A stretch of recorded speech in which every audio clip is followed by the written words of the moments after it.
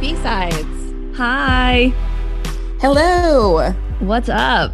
What's up?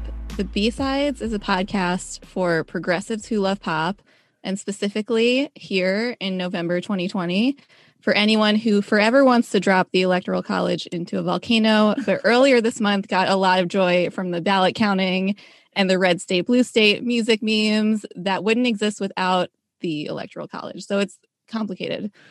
We're complex people. We're very complex. Like the state of Florida. The state of Florida of podcasts. Don't throw that out of your mind immediately. It's in the trash. I'm Mimi. I'm Becky. I'm Hannah. And welcome to the B-Sides. Please subscribe if you haven't already. We come out every other Wednesday. So subscribing makes it way easier to keep up with us. Okay, so today we're going to talk about something that we have wanted to talk about for a long time. It feels like a lot of pressure to me. I don't know. But let's not let what's the saying? Let's not let the perfect be the enemy of the good or whatever. We have to talk about it. So today we're talking about the past and present, the personal and political of the Chicks, formerly known as the Dixie Chicks. And more specifically, like my personal thesis, our thesis about why they are possibly the most punk band of all time. And this is, you know, as we live through this moment we're in now, this dangerous little time just after the election where, you know, we have this sociopath autocrat still in office and like a harm reducing but still imperialist administration to come. Feels like just the right time to show some appreciation for challenges to America's truest legacy of imperialist, patriarchal, white supremacy, like really seeing it and saying something about it. And from a place of privilege where you really have some tangible things to lose by speaking up, that's punk. And that's the Chicks. That's the Chicks. And it's some energy we could all use right now and some inspiration. So we're going to get into it. The Chicks are also back this year with a new album, Gaslighter, and a new name. And we're going to talk about Gaslighter a bit later. But first, let's just address the name change in case it is confusing to anyone or anyone didn't hear about it or whatever, because they were the Dixie Chicks for so long. So they changed their band name in June 2020 on the heels of the upswing in racial justice protests. Dixie refers to the South, but specifically in the context of the Mason-Dixon line that at one point separated enslaving and free states. And so it connotes the Confederacy and American slavery, not just the South. And so the Chicks had said for a while that they felt like it was a stupid name that they picked as teenagers and they wanted to change it years ago. And so they finally did. And it sounds like the final straw was that they heard the Confederate flag referred to as the Dixie swastika enough times. And they were like, all right, that's enough. That's enough. We're going to change our name. And they have worked in voter enfranchisement over the years, human rights, climate change. They support defunding the police. They've been anti-imperialist and punk for a long time, as this also amazing country band from Texas. So I also want to say that we asked for all of your opinions, our listeners on the Chicks. We asked for them. We got like so many responses, totally overwhelmed and appreciative. And they were all great. And we weren't able to include them all, but they were amazing. And we're, you know, including as many as we can throughout. So some opening thoughts from B-Sides friend Kyle about the Chicks is that they are the most punk, hate the Chicks name, but love their 2000 stuff and the fuck you, George Bush, Toby Keith. Yeah, I can agree with that. I don't know. Do you guys have any thoughts on the name change? I like it. The only name change to me, it's like I don't really think of it as a name change because I was so wrapped up in the Lady Antebellum, Lady A scandal that happened. Yeah. So I'm like, oh, this is a good name change. No one got hurt. They didn't try to co-opt a Black person's music with the name. I am kind of surprised that it took them to 2020 to rebrand. Because to me, they've always been a super like quote unquote woke, and I guess we'll talk about this more, group. So it just seemed like everyone was doing it, so they did it type thing. I think it was the right call. And I don't think the Chicks is the name that they would choose if they could choose any name. So I actually bet that they had like tough conversations about, should we totally rebrand and have a brand new name versus should we have something that's like a little bit familiar for our fans? But no complaints. I admire them so much that I'm sure they had a lot of tough conversations and figured out that this was the one they wanted to go with. So I'll let them have it. Yeah, I think so too. Obviously, no complaints or qualms about moving away from Dixie. I'm sure they thought about it a lot. So yeah, we trust them a lot. We do, as that will probably become increasingly clear over the course of this episode. But so do many of you, from what I understand. Okay, so let's take it back now, because until this year, the Chicks were essentially on hiatus, at least from producing a new album, after generating 4 major albums in 8 years from 1998 to 2006, and making these major anti-imperialist statements at the height of the Bush administration and the 2000s American blind patriotism moment that lasted a very long time. So before we get into their history, I was curious if you guys want to share a quick summary of your history and or relationship with the Chicks, if you don't mind. So my strongest memory of the Chicks is I had downloaded off LimeWire, Not Ready to Make Nice, and it cut through the bridge and it like skipped. So like the height of the bridge for the longest time, I thought like, when it builds really up, it cut in the version of LimeWire that I had. And I thought that was the song for the entire time. So that must have been like 9th grade or like 10th grade of high school. And I still loved it. And it took me a while in my mind to like reassociate how powerful that bridge is, because the version that I had listened to so many times on repeat was cut in half. So now when I listen to it, I'm like, wow, a brand new song. But it's interesting because my mind still thinks it's going to build into the way that I had illegally downloaded it off LimeWire. So I've been with them for a while. I would say I was a fan, but definitely not listening to their album on repeat type fan when I was in high school. Like I knew that the hits like Landslide and Not Ready to Make Nice and Goodbye Earl, and Wide Open Spaces, which I guess is a lot of songs, but definitely was more of like a top song person as opposed to when Gaslighter came out. I listened to the entire album like multiple times. I associate them with my parents because in the Wide Open Spaces era, my mom and dad would play them like Saturday mornings or Sunday mornings, like making breakfast, and Wide Open Spaces was playing. And my sister and I like choreographed dances. We liked to perform for my parents. We would like sell them tickets. We did a lot of like Enya dancing, and Wide Open Spaces was definitely on in that. We would perform to Wide Open Spaces. So I associate them with my parents' taste in music, which I associate with like older stuff. Like that was actually a very contemporary thing they were listening to, but I associate them with more with like Van Morrison and Paul Simon and things like that.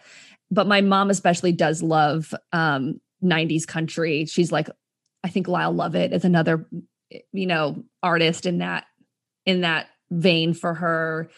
And so I associated them with my parents, and I didn't listen to them by my own choice, although I loved them. And then in high school, I remember discovering Cowboy Take Me Away on a Taylor Swift Pandora station because I wanted to listen to Taylor Swift, but I didn't have the album. So I would listen to the Taylor Swift Pandora station, and it was a lot of country, and I loved that song. But then it wasn't until I was like 22 or 23 where I was like, oh, they need to be a part of my adult music taste. And so since then they've been, but I still feel like I'm catching up and like making up for lost time, but they're very close to my heart. And Wide Open Spaces is an amazing album. And I love Gaslighter, but I still think that album, I love that album so much. This is great. I love hearing all of this. I have to say that for me, when we talk about like some other topics from the turn of the millennium, like I was there, I was on it, I was absorbing content beyond my age, like age inappropriate content. I was there for Britney. I was there for all of it. I wasn't really there for this. I don't think a lot of people I knew listened to them, or my families did. And so I think, until I was actually probably, I heard songs, but until I was really in college, I didn't really do a deep dive till then, which was maybe for the best, because at that point I felt like I had the sort of like my own experiences and like emotional range to really appreciate them on a different level and listen to like There's Your Trouble like 75,000 times in a row, depending on what's going on. Okay, last thing before we get into their history is, so I asked you guys, Becky and Hannah, to just like watch the music videos for Landslide and Not Ready to Make Nice, and then to say what you thought about them. Not that you haven't watched them recently, because I know that you have, but I just want to hear like any just quick initial thoughts about both of them. These are such good music videos. One. And Mimi, when you asked us to like rewatch them, Becky and I were both like, yeah, I mean, we've seen those in the last 6 weeks, like easily. We've just not in preparation for this. They're just part of our regular rounds. Let's start with Landslide, shall we? The most unbelievable. What year was this actually? Do you remember? 2002. 2002. It's the most 2002. I shouldn't have even had to ask. Unbelievable green screen queens. We have Natalie being in this like desert/oasis with like poodle hair queen. We've got a pregnant grass house queen. We've got a downtown business wavy buildings queen. And somehow they all come together in an ocean at the end. It's like one of the best songs of all time, then covered to be an even better song of all time. That's a hot take. I'm sorry if that offended anybody. And then the video, it's so easy to make fun of because it's unbelievable. Yeah, it startles me how low budget it was, but then I remember that it was almost 20 years ago. High budget. No, I know. At the time. I was going to say, like, I feel like they were like, hey, you guys want to try out these new green screens? And they were like, yes. And then they all, I mean, it's really strange. It's a really strange video. And they all meet. You asked how they meet at this ocean, rhetorically. But like Natalie Maines like climbs up these steps. Yep. Up into the ocean. And then for the other two, these doors that are just these like normal like red house doors just open from also the ocean. And they just walk out. It's interesting. And it like has really nothing to it. Also honestly makes me think about the video for The Climb by Miley Cyrus. And I know that they're like 4 years apart, but they have the same kind of like green screen, weird, like almost too literal to the music, to like the lyrics of the song. Similar vibe. I agree. At least in The Climb, that's like, if I remember correctly, there is like a mountain or something really like, where's the landslide? That's true. I guess that's all metaphorical. Yeah. And then for me, like Not Ready to Make Nice, another iconic one, is less bizarre in retrospect, but still reminds me, it's very, to me, like My Chemical Romance. It's very like 2006 kind of like emo in terms of the aesthetic. I think it's still dated. Like Landslide videos dated and Not Ready to Make Nice videos dated, but I don't mind it at all. And I love it. And I mean, the song makes me cry a lot, but the video makes me cry every time. Like I'm always with it, especially, I mean, that bridge your thing about the bridge, Becky, was so funny. Because it's such an iconic bridge that then resolves. Mimi, do you remember singing Not Ready to Make Nice at karaoke? And it was just like, I think I like lost myself for a moment looking at the video. I have to say, Hannah and I have sung Not Ready to Make Nice at karaoke more than once, but the latest time there was a video behind us. Yeah, like when the white viola comes in and it's like, oh my God. Yeah. Yeah, the bridge thing is so funny, Becky, your story. Like for that very reason. Like it's hilarious. I should really try to find the LimeWire version of that I had. It honestly might still be in my iTunes. It probably is after this. I will try to find it so you guys can see exactly where it cuts. Yeah, please.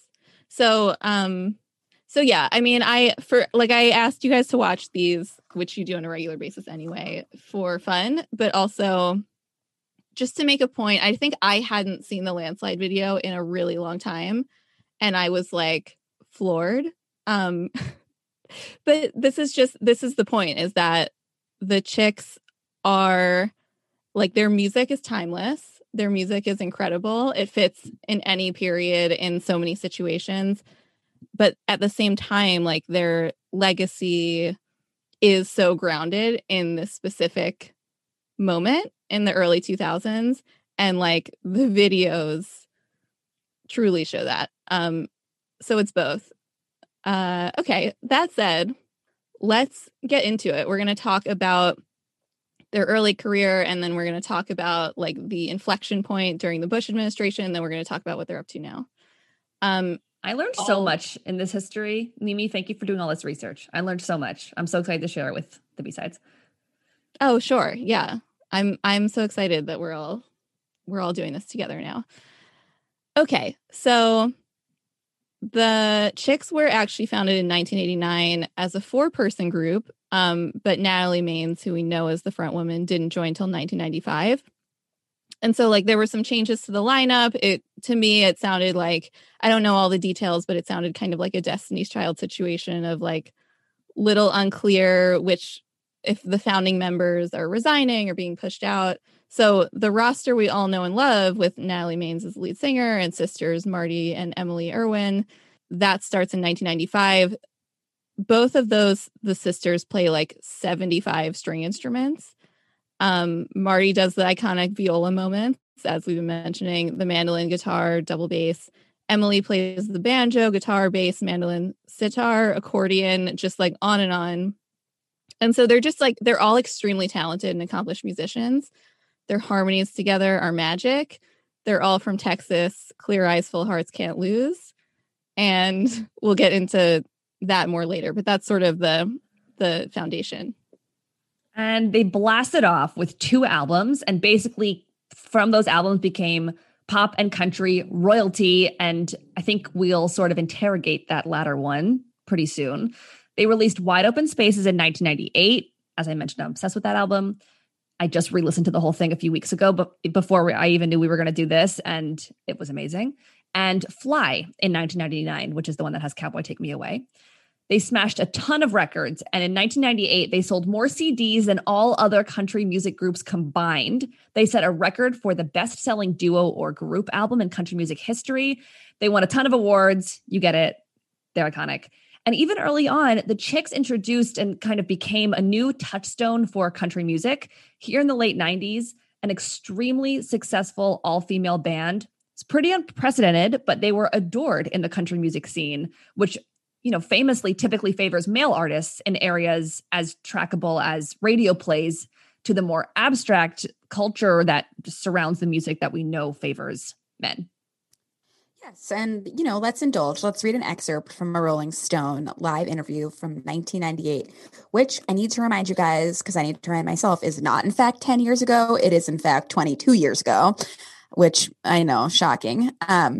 Should you be tempted to write off the 3 blonde lookers and the Dixie Chicks as country spice phenomenon, you need to only catch one of their shows to realize that these so-called chicks, not Dixie, are for real.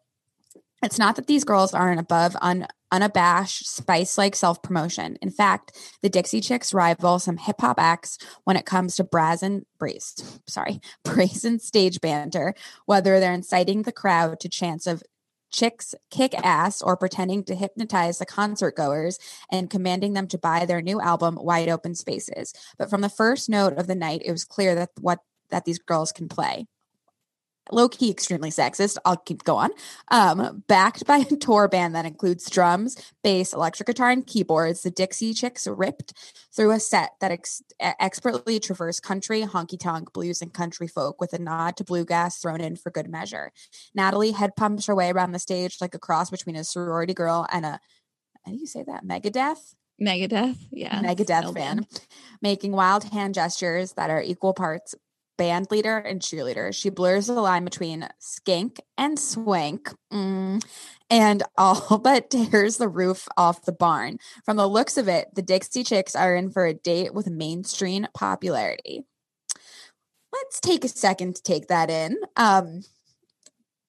As Hannah also talked about above, like, and I still think it's true now, country music is extremely sexist.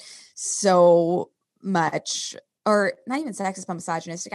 So much of, I really like Luke Combs, and I really love the song "Crazy Beautiful" or whatever. It's like, do you guys know like Luke Combs? Okay, well, he has a song that's like "Crazy Beautiful Love." It's like people play it at weddings and stuff like that, but it's still like, it's like, I love you even though you're crazy, and it's like, oh, like not a great message to be putting out. Anyway, I digress. Perhaps we'll have to do something. Reviewers love to be like, what's interesting is that these very successful female musicians are actually talented.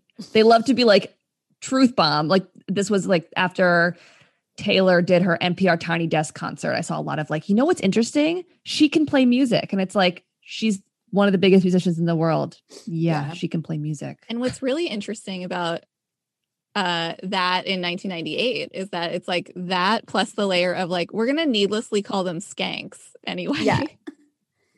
And be like shocked that they have command of the stage. And like, so Dixie Chicks brought in a lot of like never before country fans into the fold with fast and slow bops, like Wide Open Spaces, There's Your Trouble, Cowboy Take Me Away, Without You, and Ready to Run. And a lot of their songs were and still are specific and vivid, but they're also extremely universal. And I think that's what makes them so good. And they've just like really mastered just like being good performers and being good songwriters. And like the song Goodbye Earl, which is literally about killing an abusive husband and is a smash hit, but then you listen to the lyrics and you're like, perhaps like this is more telling about the future of what the Chicks will become. Right. Anti-abuse anthem, where it's like this wife and her, I think like her best friend, like kill her husband. And it's like very gleeful. It's great. Yeah. And Jane, speaking of music videos, oh my God, I never remember her last name from 30 Rock. Jane Kratowski. Yeah, she's in the music video. I never know her last name either. Oh, wow. Yeah. I forgot about that. It's great. Another iconic video. That's great. Okay, so we're about to move on into the next era, but first we're going to share from B-Sides friend Kitty what she had to say, which from this era specifically, that the Chicks were, she said, the Chicks are so formative to me growing up. I recently put on Fly for the first time in over a decade and still knew the words to all the songs. Love when that happens. They were the only country music my family could agree on. Dad's folk country, mom's a Garth Brooksy country type. So they were always road trip music for us when we went on family vacations. Natalie Maines really changed the game for them. Goodbye Earl, iconic. Iconic in all caps. Ready to Run, Sin Wagon, Wide Open Spaces, There's Your Trouble, absolutely incredible. Yeah. They were like absolutely killing it in this moment. And as we sort of like pull this thread through, I want to say at this point, like in the late 90s, through some optics, you might mistake them for girl boss. Like they're working within this capitalist industry and they're taking over and they're benefiting from the system in a lot of ways. But no, they are not. And by the 2000s, we'll all know that they are actually unmistakably punk, which is the antithesis of girl boss, probably. So now we're going to move into the 2000s and, you know, get to like the meat of the story, the meat of the punk legacy. I am so glad. There's been a lot of requests for Mimi to do more girl boss content. Maybe it should be like a bonus episode spinoff for Patreon or something. I don't know. But like there's a lot of it, and it's interesting to me that they were compared above to the Spice Girls at the time, which I never would have thought, but they were contemporaries of each other. And I think both were like slotted into some girl boss culture and both rejected that in interesting ways, but the chicks for sure.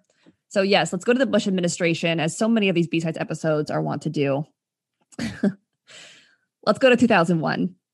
They're embroiled in a lawsuit with Sony, their record label, underpaying them by millions of dollars in royalties. This is a history that Mimi taught me by creating this research for us. So if this is new to you, this is new to me too. But I bet a lot of people also know it. So they settled this lawsuit with Sony privately. But what comes out of it is their own record label imprint and more control over their image and sound. After 9/11, they played their new song, I Believe in Love, on a telethon called America, a Tribute to Heroes. So at this point in their career, they have more control. They're married. They're focused on family. And they come out with Home in 2002, writing more about their lives and their roots, as the name suggests. I had to do some research and learn that Natalie Maines was like 28 when that came out. Because like that sounds like, yeah, she's like older. And I'm like, oh no, that's how old I am. But okay. Anyway, so right. They were our age when they recorded Landslide. Like they're like grown-ups. It's fine. The Chicks and Natalie Maines' father independently produce Home, which is cute. And this is also where we get some of the best 4 minutes of music ever, their cover of Landslide. And it's followed by Travelin' Soldier. Oh, what a transition. More on that later, but Travelin' Soldier, I listened to again yesterday just to get in the headspace. That'll break you, that song. That'll break you. So a year into the post 9/11 cultural void, they're still everywhere. They're doing VH1 shows with Mary J. Blige and Cher and Shakira, Stevie Nicks, Whitney Houston, all these amazing humans. They rank near the top of a 40 greatest women of country music list on a CMT special, back when a lot of music channel shows were just ranking songs and artists. Anyway, they're very prestigious. They're flying high, especially as the country at large has this scary, patriotic, imperialist closing of ranks around George Bush moment. And a lot of people want their American country music, and the Chicks are delivering. Yes, but we need to take a pause and remind folks that all of this is happening. But Natalie Maines had her famous feud with Toby Keith, beginning with calling out his cultural void smash, courtesy of the Red, White, and Blue, the Angry American, when she famously said, "It's ignorant and it makes country music sound ignorant." Chef's kiss. He responded by displaying as a backdrop of his show's essentially photoshopped image of her. I forgot about this. Images of her with Saddam Hussein. She wore a shirt that said, FUTK, fuck you, Toby Keith, to the Academy of Country Music Awards. She's literally like, we don't deserve her. Like, she's so good at the clapback. But despite challenging one of the most popular relics of the early 2000s, blind patriotism as it happened, the Chicks were still flying high in 2003, even singing the national anthem at the Super Bowl with the best harmonies you've ever heard. Because fuck Toby Keith. Right. So we have all of this buildup because we're showing how successful they were. And when we talk about the cultural void, we're talking about the period, a concept I've been workshopping since like 2009, but it's a period right after 9/11 that lasts a few years where, like, of course there's still culture, but a lot of what could have happened gets absorbed into this blind patriotism, into the concept of freedom fries, into just like this like absurd imperialist nonsense. And they're at the height of their career, even as they feud with Toby Keith. But then a month later, so a month after they sing the national anthem at the Super Bowl, huge spotlight, they go on what's called the Top of the World tour, which is the tour for Home, that latest album. And on March 10th, 2003, in London, at their first show of the tour, in the company of Europeans who are starting to just really hate America. Natalie Maines is introducing Traveling Soldier. And this cover is taking off. It's a song about, you know, a teenage girl waiting for a teenage boy, an army soldier in Vietnam, to return from war. And then she learns that he dies overseas. And this is happening while the U.S. is sending a lot of young people to Afghanistan to fight a fake war on terror and is about to invade Iraq in 10 days with this justification of like, it's American imperialism masquerading as weapons of mass destruction overseas. And she says to this like very European crowd in London, just so you know, we're on the good side with y'all. We do not want this war, this violence, and we're ashamed that the president of the United States is from Texas. That's queen shit. That's so punk. And I think I think the crowd was receptive to that. It's just that America was not. Like, it's easy to forget how big of a deal this was, especially now that so many people, you know, we can like rail on Trump all we want constantly and it's fine. And people do because he lacks the like quote unquote civility that Bush and previous presidents had, even as they were killing a bunch of people. You know, when you consider all of the like untold number of lives and the amount of money that could have been invested in communities instead of like sunk into this needless war, we see that history begins to more clearly vindicate her. But, you know, now it's like a lot of people have amnesia about Bush and they see him Ellen. as this, Ellen and like Michelle Obama, you know, like they see him as this teddy bear who creates these like simple, innocent paintings rather than this war criminal that he is. And so it's important to remember that as she's making this comment during this scary peak patriotism in the US, like Bush had said broadly shortly before that to the world, you're either with us or you are with the terrorists, which is an insane statement. And it's as his administration is bringing back waterboarding and taking advantage of, you know, this post 9/11 fear at home to gain support to invade a country that has nothing to do with 9/11 and everything to do with oil and profit and American imperialism. And so this country music band with droves of these like very conservative fans and success that felt inextricable probably from the country music establishment, it's a huge deal to step out as anti-war and anti-imperialist. And the backlash in the US was immediate and terrifying. Yeah, and if I just want to remind folks, since we read Jessica Simpson's memoir for another book, but just remember that Jessica Simpson is out here like singing for our troops at the exact same time. So true. Different vibes. Something that stuck out to me when I relearned this history is that the piece of information I remember is them saying that they're ashamed that George Bush is from Texas. I didn't remember them explicitly saying we're against this war. And that's notable to me because American politics in so many ways is obsessed with individuals and is obsessed with figureheads. And the fact that like that is the piece of information that got the most, I mean, and we'll talk about the backlash now, but even has the most staying power is about George Bush and not about the larger point they were making about war. Like it's interesting to me that was the part that I didn't remember that part of their sentence at all. I really didn't. So that was notable for me. And after this comment, what ensued is the most pervasive, violent backlash to a pop artist to ever happen before and since. You can look up videos of the organized protests in the US where one of the activities is just ritualistically bulldozing their albums.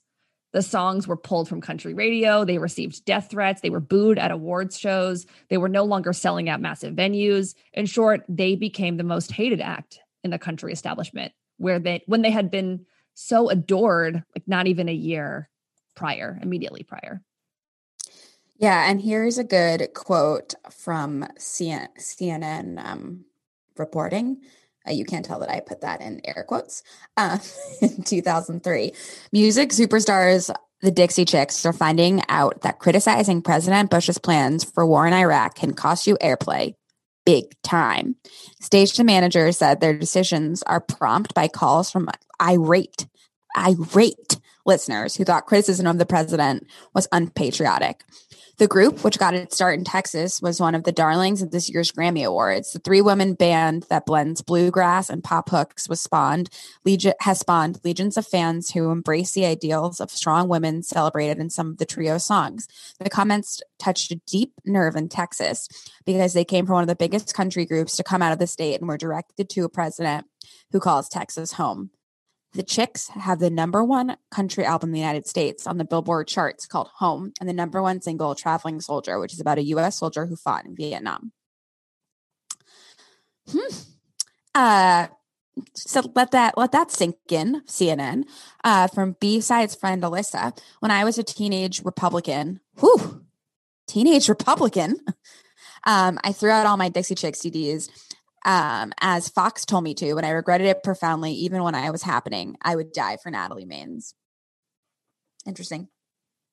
Yeah, the brainwashing was real, or just the like surge of outrage. Yeah, I think we all would die for Natalie because she didn't walk back her anti-war stance. She did apologize to Bush, I should say, a couple of days after her remarks. She said, "As a concerned American citizen, I apologize to President Bush because my remark was disrespectful. I feel that whoever holds that office should be treated with the utmost respect." But beyond that, there was no pandering or compromising of principles or walking it back, even when they realized that it would cost something to their careers. Which I think is a rare trait for famous people. So from B-Sides friend Laura, she said, "One thing that's hard for me to articulate why it's so frustrating about the Chicks is how we all ended up hating George Bush anyway. So all the hate they got seemed in retrospect so outsized. I guess it's annoying because the response was so out of proportion and egregiously cruel and hateful. Another thing that I contemplate is how groups who seem to pride themselves on being pro-free speech for themselves absolutely lost their minds over this."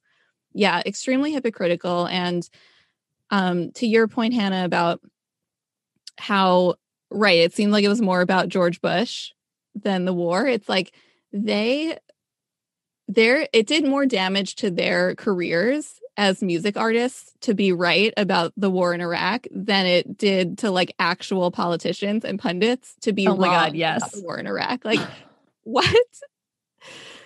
It's just like, it's absurd. That's so upsetting. It's wild. I mean, it's in like to some degree now. It's just not unsurprising because we know that it happened and it happened long enough ago. But when you frame it that way, it's really just like America is an unbelievable place, and things were really never the same for the Chicks. Like until 2020, and even still, their career sort of makes the most sense. And this is why we're framing it this way, through this lens of like the pre-Bush comment and the post-Bush comment. So instead of backtracking, appeasing, heavily apologizing to rope their fans back in, they just are sort of like radicalized by it all, which is great, and punk. In fact, in 2006, I love this. After a few more years of Bush and like just absurd, endless war, Natalie Maines took back her apology that she made in 2003. So in 2006, with this iconic statement, she says, "I don't feel that way anymore. I don't feel he is owed any respect whatsoever." And she and the Chicks got back to doing what they do best. They doubled down. They got to work producing more incredible, morally sound, substantive, heartfelt music. So not only did they not walk back their moral position, which I think a lot of people would do because it's tempting, they also like poured all of their feelings and experiences into their art, which is also very difficult to do when so many of your fans turn against you and the establishment. So just great. Can't say enough. I'm feeling almost like moved to tears right now. I think I'm doing very emotionally. Is that a way of saying things, as like a baseline state these days? But I feel like I'm just, there's so much to take in about them and so much to be inspired by. And now we get to go to 2006 where a lot of good stuff happened. So a lot of decisions had to be made. A lot of moral compasses had to be followed for us to get Taking the Long Way, their 2006 album, their incredible comeback album. And we got it. And we're so thankful to this day. some of the songs are sweet love songs to their families, which I haven't listened to since Gaslighter, and that would be like an interesting lens to read it from, knowing where those relationships ended up. That's a different story. Some like Easy Silence in the context of the backlash. It's like a very sweet song to sing to your family after you've been through something. But the general pop country vibe here is Rage Against the Machine. Refusal to conform, to be quiet, to not voice what you see as morally wrong because it's inconvenient. Everybody knows Taking the Long Way Around, Not Ready to Make Nice, those 3 songs. It's really almost a coming of age album, even though they're all very much adults at this point. But because as a band, they're now unabashed and unconstrained by the expectations of the country establishment and the blind patriotism that the establishment holds so dear. And that's beautiful. Punk's not dead. It's also punk. And let's share a quote from a Tumblr post from 360 or 36 Vultures in 2015. In the face of so much criticism, the Dixie Chicks chose to stand with what they said. When the country music world decided to shun them for it, the Dixie Chicks released the biggest and most anthemic fuck yous that I've ever heard. It's an incredible and inspiring story of how 3 women who rose to fame in the heart of country music chose not to back down to their own community. The Dixie Chicks are punk fucking rock, and it's about time they get the credit they deserve. So this is the first album of theirs that virtually had no airplay on any country radio, which isn't really that surprising, I guess, now that we know their history. But it did hit #1 on pop and country charts immediately, and then became the first female band in chart history to have 3 albums debut at #1. Woo! The Chicks had won Grammys before it, but this year they were nominated for 5 and won them all. Fuck you, CMAs, including Song of the Year, Record of the Year, and Album of the Year. Hardly anyone wins all 3, except for our girls. And they took it as a public support for free speech and progressive politics they had come to represent. Where's the ACLU on all of this? Would be interesting to circle back to them in 2002. I would love to see, like, if this happened now, their like Instagram posts being like, yeah. We are not ready to make nice. That would be their slogan. Exactly. Yeah. So we should say, it's not as if the Chicks had no fans left. It's like they sort of had a certain subset and then maybe like a new subset as a result of this. But still contending with a lot. So gonna read a quote from Eileen, the B-Sides community, where she said that she loved the name change, has been a fan since Wide Open Spaces, and that a lot of people are shocked. She says a lot of people are shocked when I choose a song of theirs for karaoke because I'm associated with not country music. Eileen, as an aside, like we're with you on that. We vouch. But I would agree that they are punk and unconventionally country while being 100% country. How is it not country to sing about killing your abusive ex-husband? I was going to say they aren't the most punk rock ever, but now that I type this, they absolutely are. They stuck it to George Bush and stuck with it despite fans burning their CDs. Yeah. Can we talk about this documentary? Yeah. Have you seen it? Yes. So around this same time, as Mimi reminded us when she was doing her research for this, the documentary Dixie Chicks Shut Up and Sing came out. It followed them since the 2003 London concert, but even some basic cable networks wouldn't air ads because they deemed it a public controversy, which is riveting if a little unsatisfying because obviously there's a hard stop in 2006 for the movie, so not much analysis. But my mom took us to see it. She was like, "This is important. I want you to see it." And I really remember that being like a useful piece of art for me to consume as a 14-year-old. Yeah, we saw it in theaters, I think. That's amazing. Yeah. I didn't see it. Thanks, Mom. Thanks, Mom. Yeah, I didn't see it until like a few years ago. And for that reason, I was like, if I saw it in 2006, I wouldn't be like, wow, first of all, I would have been 15. Second of all, I would have been like, wow, there's like not much analysis. And it wasn't a criticism. It was just like wow, this is like a really interesting period of time in this documentary. And now that 10 years have passed, like, I don't know. I'm interested in more. But if anyone, Becky, I don't know if you've seen it, but like I'm sure some of our of the listeners out there have seen it, but if you haven't, or if you want to revisit it, like it's online and you can really see, if you want to see some CDs get bulldozed and you want to see the chicks get like increasingly resolved, I think, in like what they're going to do about it. It's great. I have a question for the B-Sides listeners right now. We've been like thinking about what it would, we've done album clubs in the Facebook group before, but I kind of want to do a movie club or like watch something together, or I don't know how we would do that, but maybe it's like we watch something and then we come together on a certain, time in the Facebook group and talk, but maybe this could be a movie that we all like watch together and talk about. Hey, yeah, I was going to say that I think that I saw it, but it was a long time ago and I don't have any recollection of it. So I would love that. If people want that, please let us know on Instagram. Followed by Spice World. Oh my God, that would be fun. Yeah, we won't do it if you don't want it. So someone tell us to do it. Then we'll do it. Yeah, that sounds great. All right. So now we're going to take a quick break and then we're going to come back and we're going to talk about post-Bush chicks. Now, present, future. The future of punk.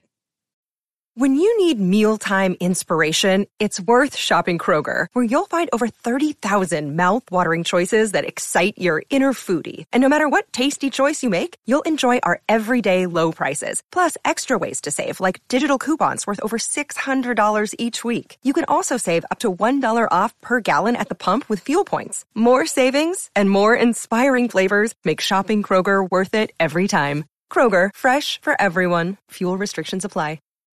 And we're back. Anyway, Taking the Long Way was a sort of a mic drop.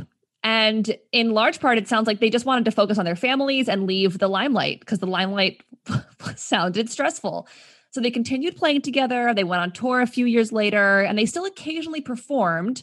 They didn't like break up or anything. They released albums separately, but not all together as one act. But they were major influences on, and they paved the way for younger, major female pop country artists like Taylor Swift, Kacey Musgraves. I think actually Taylor said that she was warned not to speak on politics for years because she'd, quote unquote, end up like the Dixie Chicks. She mentions this in Miss Americana. Mimi asked us, do you remember any more about this? I wouldn't have remembered that coming from Taylor's mouth specifically, but I had made that connection for sure. I don't know, Becky and Mimi, if you have things to share about that. No, yeah, I think that she does use them as an example in the doc. And I think that probably, I also think that it probably shaped how her dad and her producers like worried about her doing stuff like that based on the backlash that the Dixie Chicks got. Yeah. And seeing it all as very zero sum, like, if you lose fans, then there's nothing that will have been gained. There's no moral high ground or actually new fans or, laying the groundwork for future success. It's all very zero sum. It's a really stupid way of thinking about fame. Totally.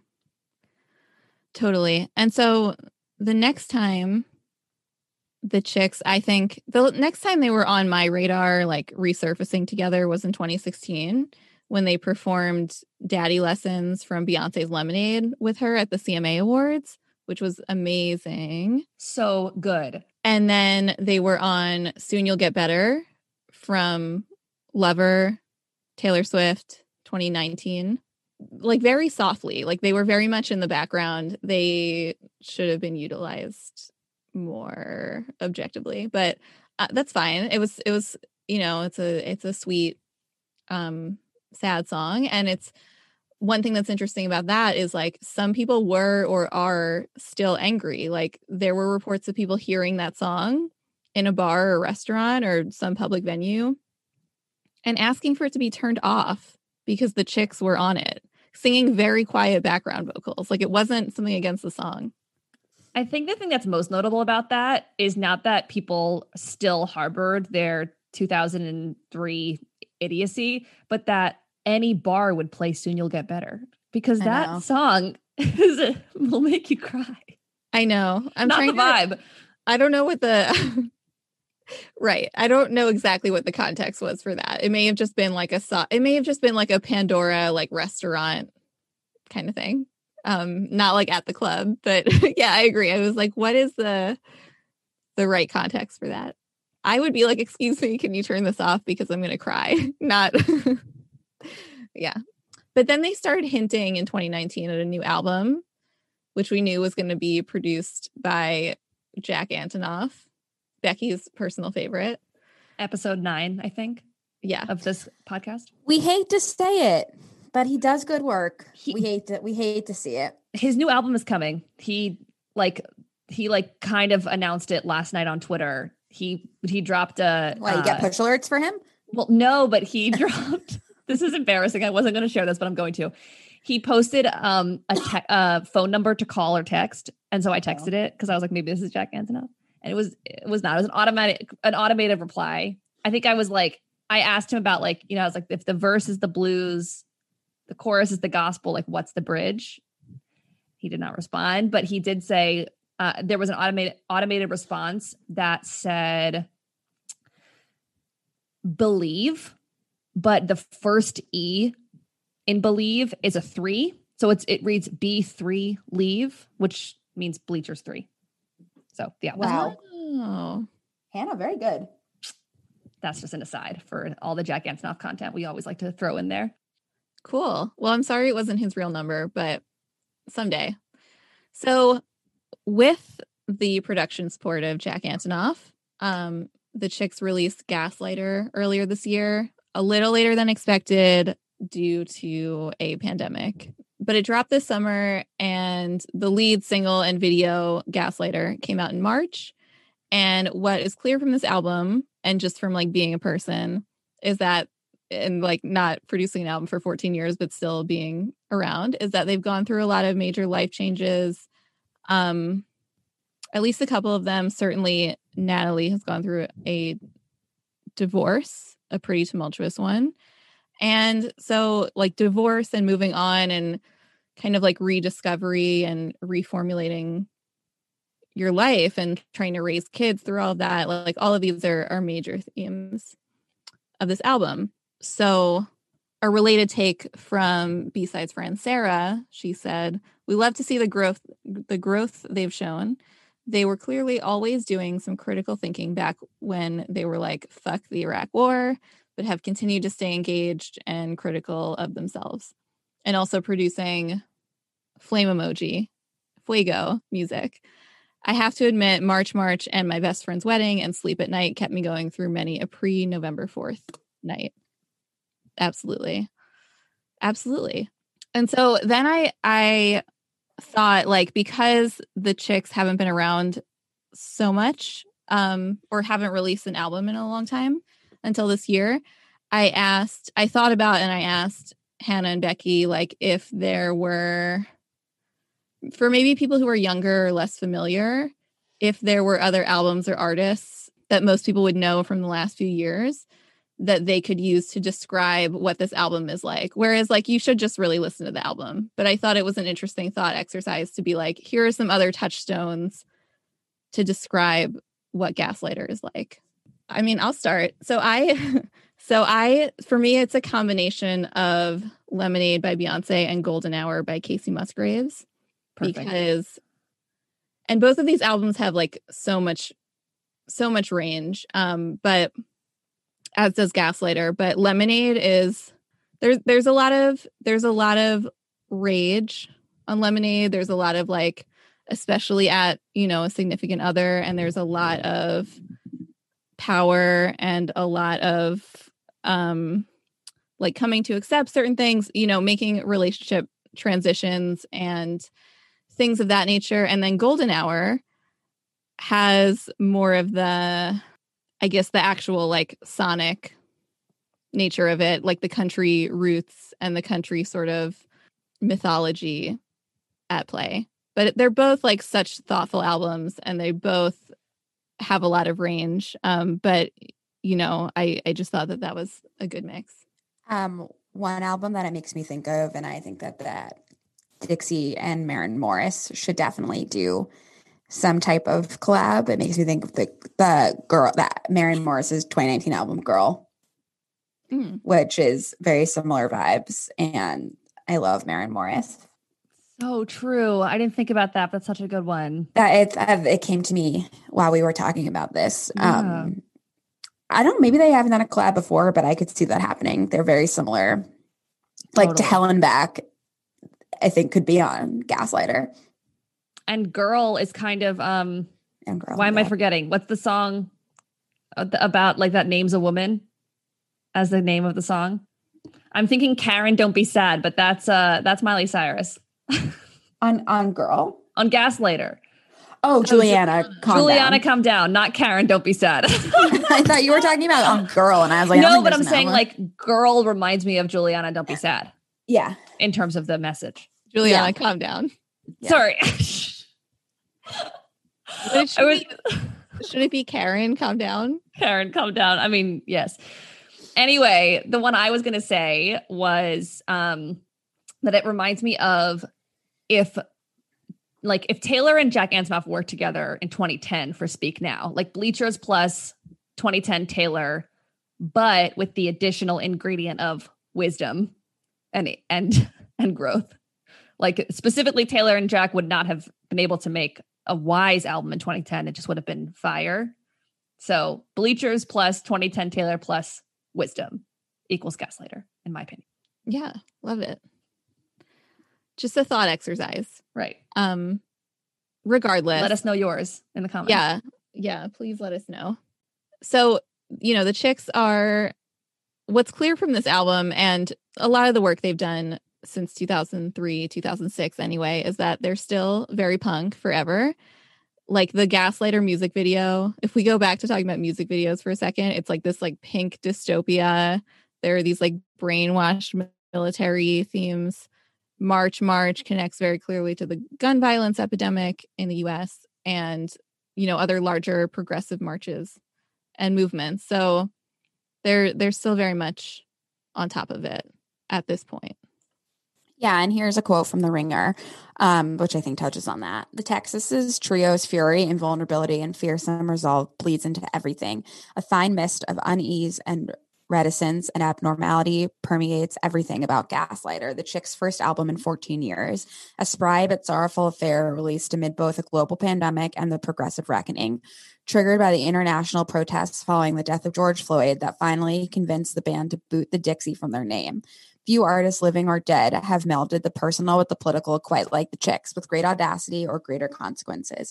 If the Chicks can survive what they have survived, then you, Hesper or Berta or Juliana or whoever, can too. You emerged from Gaslighter as bruised and rattled and enraged as Maines does, but replenished as well. The outrage of what she's had to survive, giving way to colossal sense of achievement of her having survived it. It's not right, but it's okay. Those aren't her tights, but she's the captain now. Yeah, I actually think it's interesting with Gaslighter being released because obviously when they made it, did not know there was going to be a global pandemic and they delayed the release of it too. I think it was supposed to come out in April and they delayed it to July, which I think was that silly time when artists thought that the pandemic would be 2 months long and that they would be able to tour. And I assume that's probably why they delayed it. But I'm very much looking forward to going on the Gaslighter tour, whenever that is, if that's in 2 to 3 years. I hope that they give I hope they give the Chicks fans the vaccines first so we can head to a big stadium and all just scream and cry Gaslighter. But with or without Gaslighter, can we just say that history has vindicated the Chicks, and what's next now is that they've sadly or not sadly sung the national anthem at the DNC. Yeah. Well, first of all, I think on the Gaslighter tour, I think that Chicks fans are ones who are more readily like accepting of vaccines. I will just say that at this point, probably. I don't know, man. There's a lot of progressive people I know who are like, I don't want to get the vaccine first. I'll wait. Well, that's different than being like, I don't believe in vaccines. Okay, Waiting true. is different. Yeah. True. I still think we should prioritize some Chicks fans and some of us that have tickets to Fest. A ticket to Loverfest should just jump you in line. That's what I think. Right. Those are the rules Just as you kidding. make them. Yeah. Singing at the DNC after, like, especially just after I mean, the last time I remember them singing the national anthem was at the Super Bowl in 2003, right before their career changed. So it's all very interesting. I won't pretend to be able to predict anything that's going to happen in any given week at this point anymore, or anytime in the future. But it's just great to have them back and to have a new album.